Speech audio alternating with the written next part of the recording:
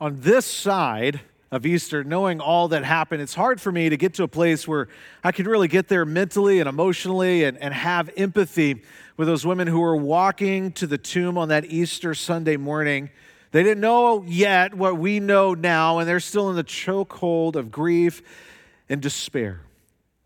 Jesus, who is their everything, has died, and with that, their hopes had died.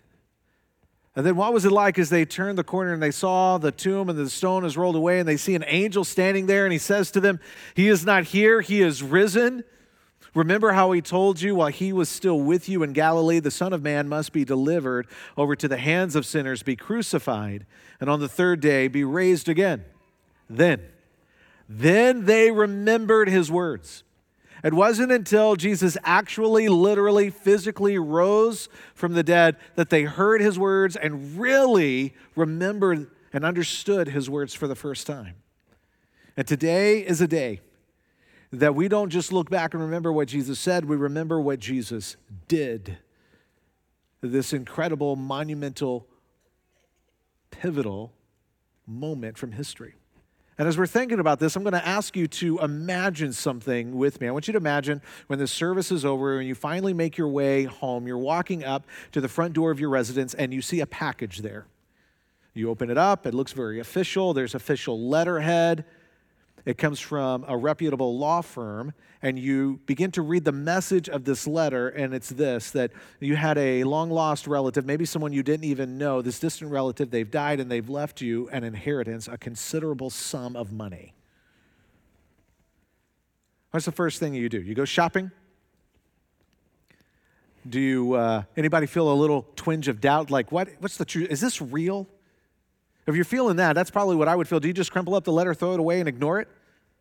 Or do you pick up the phone and you call the number that's on the letter and you dig in? Because the promise of what's contained in this letter is too good to simply ignore. You got to find out what is really to this. It's the same with the resurrection. It is absolutely understandable that when we hear it for the first time or when we hear it again, that maybe our response is an immediate surge of skepticism. That might even be the right response.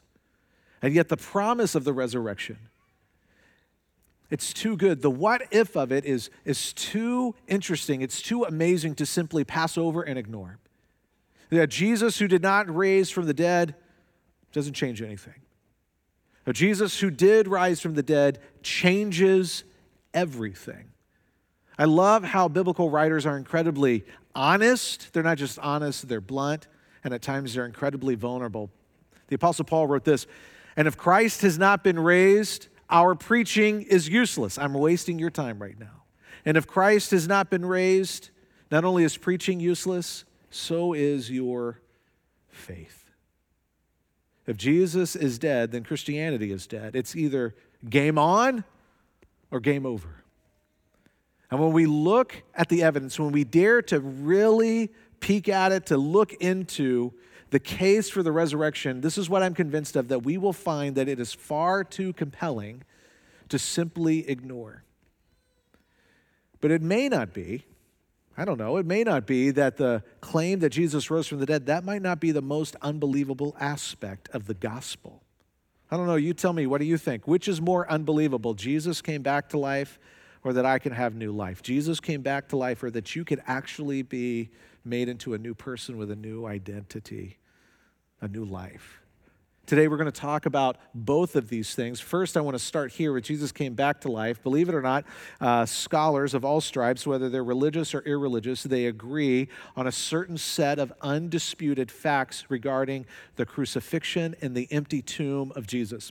And I don't have time to unpack all of those agreed upon undisputed facts, but I do want to share a few of them with you this morning. The first of the undisputed facts is the crucifixion of Jesus caused the disciples to despair and lose hope. You know what you're never going to read in the New Testament? There is not this passage. That on that first Easter Sunday morning, they were all there waiting for the sun to come up and they were counting down 10, 9. It wasn't happening. Hope was dead. Days after days later, just right after the crucifixion, the tomb was empty. The disciples had experiences which they believed were literal appearances of the risen Jesus. The resurrection was the central message of the first Christians. I want us to think about this. That did not change or evolve or grow over time. From the jump, the message was this: Jesus was dead and now he's alive. They preached the message of Jesus' resurrection in Jerusalem. Think about that. That's where Jesus was killed. That would be the easiest place to disprove their message or to dismiss their message, but yet it grew like wildfire there. And there's more to this list, but before we go further in this list, I want us just to pause and recognize how these men and women who were convinced that they had experiences with the risen Jesus, they were transformed from the inside out. They were radically changed.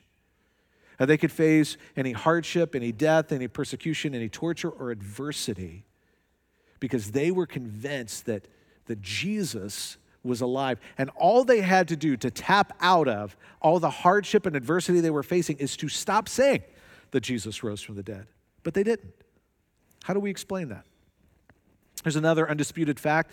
The church exploded and grew all over the known world.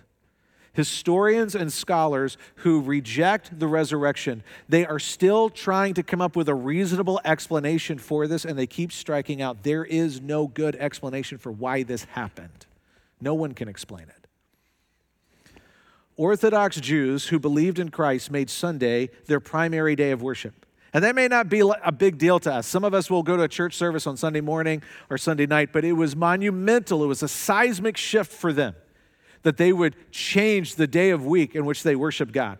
And I was trying to think, what's like an analogy that I could think of so we could get how monumental of a shift that was? And I just thought about this. If in the next presidential election, if Donald Trump campaigned for Joe Biden, it's that kind of level of seismic shift. You know something major had happened. Jesus' brother James was converted to the faith when he saw the resurrected Jesus, and he was later martyred for his faith in Jesus. He was not a follower of Jesus at all during Jesus' ministry, but after the crucifixion, something happened. It changed his mind. How many of you guys have a brother? Who has a brother? I got a brother. He's okay. I heard a pastor ask this one time: why would it take for you to be convinced your brother's God? Why would it take for you to be convinced that your brother is God in the flesh and that you would die for that belief? The conversion of James is an incredible evidence for the resurrection. This is one that I'm stunned by. Paul was converted to the faith. He began his life Saul, and he changed his name after becoming a follower of Jesus. But before he followed Jesus, he was an official, state-sponsored persecutor of the church. He went from killing Christians and imprisoning Christians to following Jesus and leading Christians. And it cost him everything. Cost him everything. How do we explain that? Now, I know that I'm probably not going to prove the resurrection today. I'm not even sure that that's my intent. But what I am trying to do is persuade any of us who doubt or we are unsure or we have a measure of skepticism. I'm so glad that you're here. What I'm asking you to do is to look again at the case, to not dismiss it, to not treat it as something casual, to not ignore it, but to take seriously the case for the resurrection of Jesus. And I know that is the exact kind of thing you would expect a pastor to say, especially on Easter Sunday. I want to introduce you to Bart Ehrman. He is a world-renowned New Testament scholar. He is also a committed agnostic. He actually engages in debates against Christians. Now, this is what Bart Ehrman, a world-renowned New Testament scholar, has to say. He says that Jesus' followers, and later Paul, had resurrection experiences is, in my judgment, a fact. What the reality was that gave rise to the experiences, I do not know. They believed this, they lived it, and they died for it. In response to that way of thinking, a man by the name of Shusaku Endo, he was a Japanese author and writer, a very keen thinker. He responded to that kind of thinking. He said this: if you don't believe in the resurrection, you'll be forced to believe that something hit the disciples that was every bit as amazing, maybe different, yet of equal force and electrifying intensity. For if you try to explain the changed lives of the early Christians, you will find yourself making leaps of faith every bit as great as if we believed in the resurrection to start with. The message of the resurrection, the evidence, the case for it, it not only made its way into first century documents and letters, but it made its way into people's lives. And it changed their lives, and it gave them new life. And the message of Easter is something that they understood, that if Jesus is alive and I trust in him, I have new life. I'm made into a new person. I'm no longer defined by my old set of insecurities and failures and fears and moral mess-ups and sin. I am brand new. It's a change in identity. And since we're talking about identity, it's important for us to define it, and it's this. It's the story that you tell yourself about yourself. And these first followers of Jesus, these men and women, they were radically, fundamentally transformed from the inside out.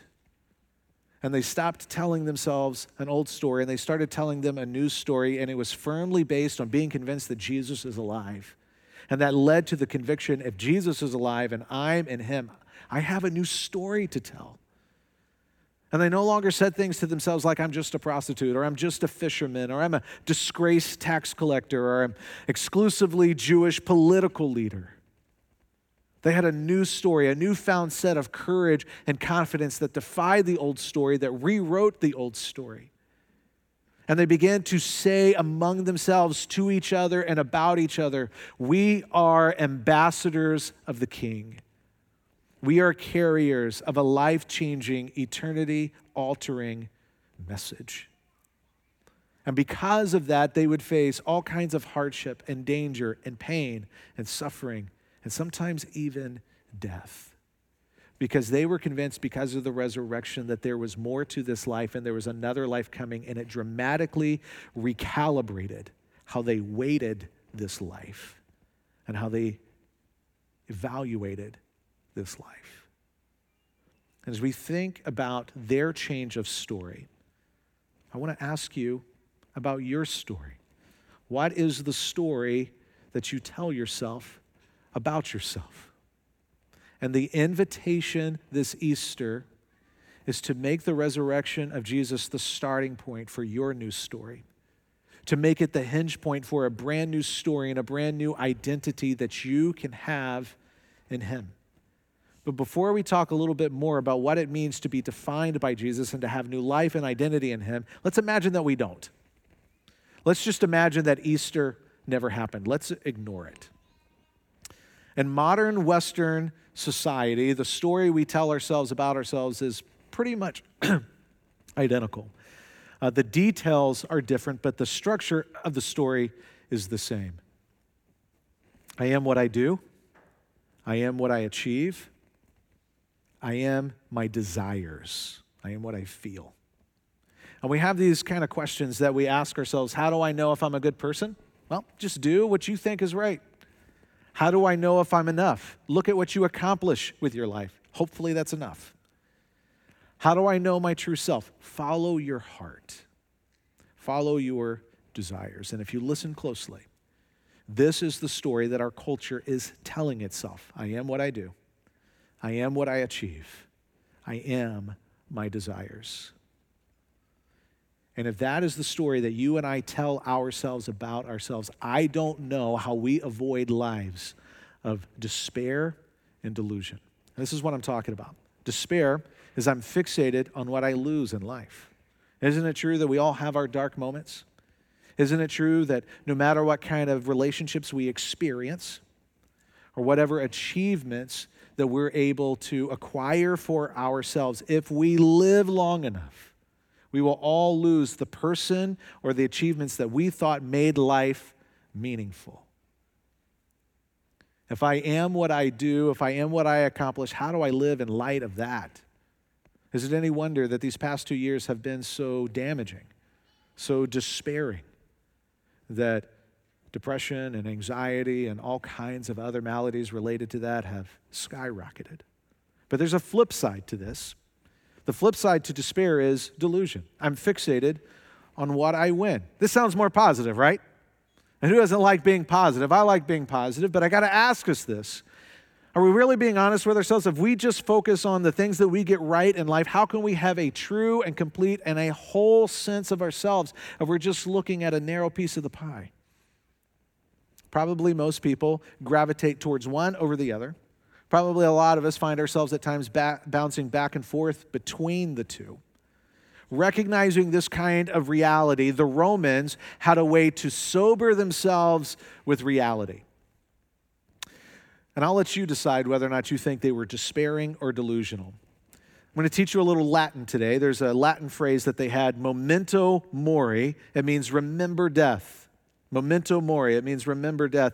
On those rare and special occasions when a conquering general of Rome was honored in the city, he would be paraded on a chariot through the streets, and people would line the streets and celebrate and cheer and clamor and shout. It was a great thing. And behind this general and his chariot, there would be all the spoils of war. And just imagine people carrying all kinds of treasures from conquered lands. Conquered and defeated generals would march behind the chariot in chains. If you were a Roman citizen, this was a day of national pride. If you were a soldier, it was a day of glory. But if you were that conquering general, it was the high water mark of achievement in your life. It was the greatest moment. It was the greatest day of your life. And as you go through the city streets in your chariot and people are clamoring to celebrate you, you're the object of their envy, you're the object of their jealousy, you are the object of universal approval and honor. In the chariot with you, there was a slave.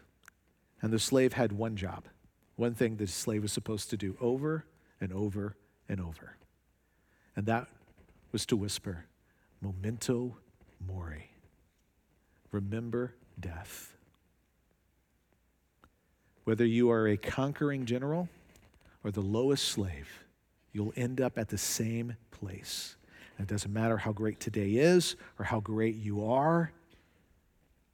Remember that you will die, that there is an enemy that cannot be escaped, that cannot be defeated. And this is the implication of memento mori. No matter what you win in life, you lose. And I think it's ironic that Rome is one of the great civilizations in human history. They made all kinds of stunning, amazing achievements that we continue to appreciate today. And yet, when it comes to this urgent, pressing question of life, who are you? What is the story you tell yourself about yourself? This is the best they could do. Just embrace your defeat. And this is more than a sad lesson from history. This continues to be an urgent and pressing reality and question. And if you think that our thinking has progressed since the time of Rome, it really hasn't. We're still wrestling with that same question. We're still trying to figure out how to live our lives in light of death. You know, Steve Jobs, one of the co-founders of Apple, he is remembered for saying this. He said, remembering that you are going to die is the best way I know to avoid the trap of thinking you have something to lose. You are already naked. There is no reason not to follow your heart. The Romans said, when you fulfill your heart's desires, remember you're going to die. Steve Jobs says, when you remember you're going to die, you fulfill your heart's desires. But nothing is solved. What happens for the person who follows their heart and is able to fulfill their heart's desire is the exact same thing that happens to the person who ignores their heart or was not able to achieve their heart's desire. If you're on a sinking ship, what difference does it make? If you're on a sinking ship, what difference does it make if you go down in a panic or you go down throwing a party? Either way, you drown in the crushing depths of the sea. So the question is, where is their hope? Where is their good news? Is there any meaning? Instead of embracing your defeat, the bold proclamation of the gospel, the bold proclamation of Easter is this: embrace Jesus' victory. And when we do, it does more than simply make a good life possible. Embracing the victory of Jesus is the only thing that makes possible life that is truly life. Earlier, I referenced the Apostle Paul, and he was a guy who experienced firsthand what it was like to be radically transformed from the inside out by finding new life and new identity in Jesus. And he wrote about it. And what he said about it remains true for you and me. In Colossians 3, he said, since then you have been raised with Christ. Because Jesus had been raised, you've been raised. It's not some out there in the future thing. It's something you can experience right now by trusting in Jesus. Since then, you have been raised with Christ. Set your hearts on things above where Christ is, seated at the right hand of God. Set your mind on things above, not on earthly things. Don't be like the Romans. And don't be like people who just blindly follow along with our cultural propaganda today. And what I mean is this: don't follow your heart to try and find a true sense of self and to find life. Instead, find what is truly life and set your heart on that. Jesus' resurrection is a game changer for identity. The resurrection is a game changer for our lives. It is a game changer for hope. Jesus not only rose from the dead, which he did, but he also offers new life and new identity for those who trust in him. And this new life is defined by and secured by him. It's based 100% on what he did and accomplished for us, not what we do. He lived the life that we couldn't live. He died the death we should have died. He took on the entire weight of sin and guilt and God's appropriate just wrath for sin. And then he validated all the things he promised for those who would follow him. He proved it with his resurrection. And so for those who humbly turn to Jesus and trust in him, we're no longer defined by the old things and things we would love to keep hidden, but we're given new life, and we're defined by his goodness and his grace and his love. And the thing that keeps that sentence from being absurd is the resurrection. Paul would continue to write. He said, "For you died, and your life is now hidden with Christ in God. When Christ, who is your life, appears, then you also will appear with him in glory." To turn and trust in Jesus is to die to our old self. It's to die to the old story and to turn and trust him in faith, to give him our allegiance and allow him to begin to do something brand new inside of us. So my question is, do you know that? Do you believe that? Are you living in the hope of that? I want to share with you what might be one of the more tragic news stories I've ever read. A homeless man who was a long-lost relative of a New York railroad heiress was a potential heir to a $300 million fortune, and yet was recently found dead in Wyoming. Timothy Gray was found dead under a Union Pacific Railroad overpass in Evanston. The coroner said it appears the homeless heir, who could have inherited $19 million of the Clark's $300 million fortune, had died of hypothermia. A man who could have had it all missed out on it all because he never claimed it. And this is the message of the gospel. This is the message of Easter. There is an inheritance waiting for you and for me. There is richness and there is life found in Jesus for those who will embrace it, for those who will accept it. And for anyone who would say, it's so hard to believe that someone actually rose from the dead, let me ask you, have you looked at the evidence? Have you looked at the undisputed facts? You owe it to you to do so. You owe it to you to know what is true and what's offered to you. For those of us in the room who would say, Rick, I could believe that Jesus rose from the dead. I just have a hard time believing that I could be made new, that I could have new life. If you knew the true story about me, you may not say it so confidently. And what I want to say to you is, would you look at Jesus? Would you really listen to him? Would you see how generous and eager he is to extend his life and his victory to you? All you have to do is to receive it and to embrace it. And then there are those of us in the room where we would say we have embraced it and we are never going back and we will never be the same. We know it. And for us, we should simply stand in awe this Easter at the good news of the resurrection. Earlier, I introduced an old Latin phrase to you. I want to introduce to you a new Latin phrase. I made it up. Memento vitam aeternam. Memento vitam aeternam, it means remember eternal life. If you trust in Jesus, if you are in Jesus, if you know Jesus, I want you to remember that. Remember, you have eternal life. And this is part of the good news. This is the implication of memento vitam aeternam. No matter what you lose, you win. If you trust in Jesus, if you are in Jesus, no matter what you may lose in life, you win. And it is not a slave whispering to us in our triumphs. Easter is an empty grave shouting to us in our insecurities, shouting to us in our successes. It's an empty grave shouting to us in our conflicts, at all the high and all the low points of life, saying, you have new life. You have eternal life. If you are in Christ, no matter what you may lose, you win. And that is Easter. Will you pray with me? Heavenly Father, we thank you for this good news. We thank you that death is not the end, and a true and meaningful life and identity is not something we have to merely pretend, that it is anchored and found and secure and true in Christ.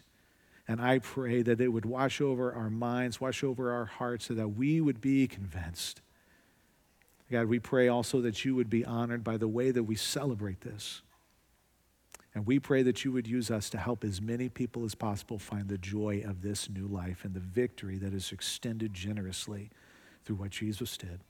And it's in his name we pray. Amen.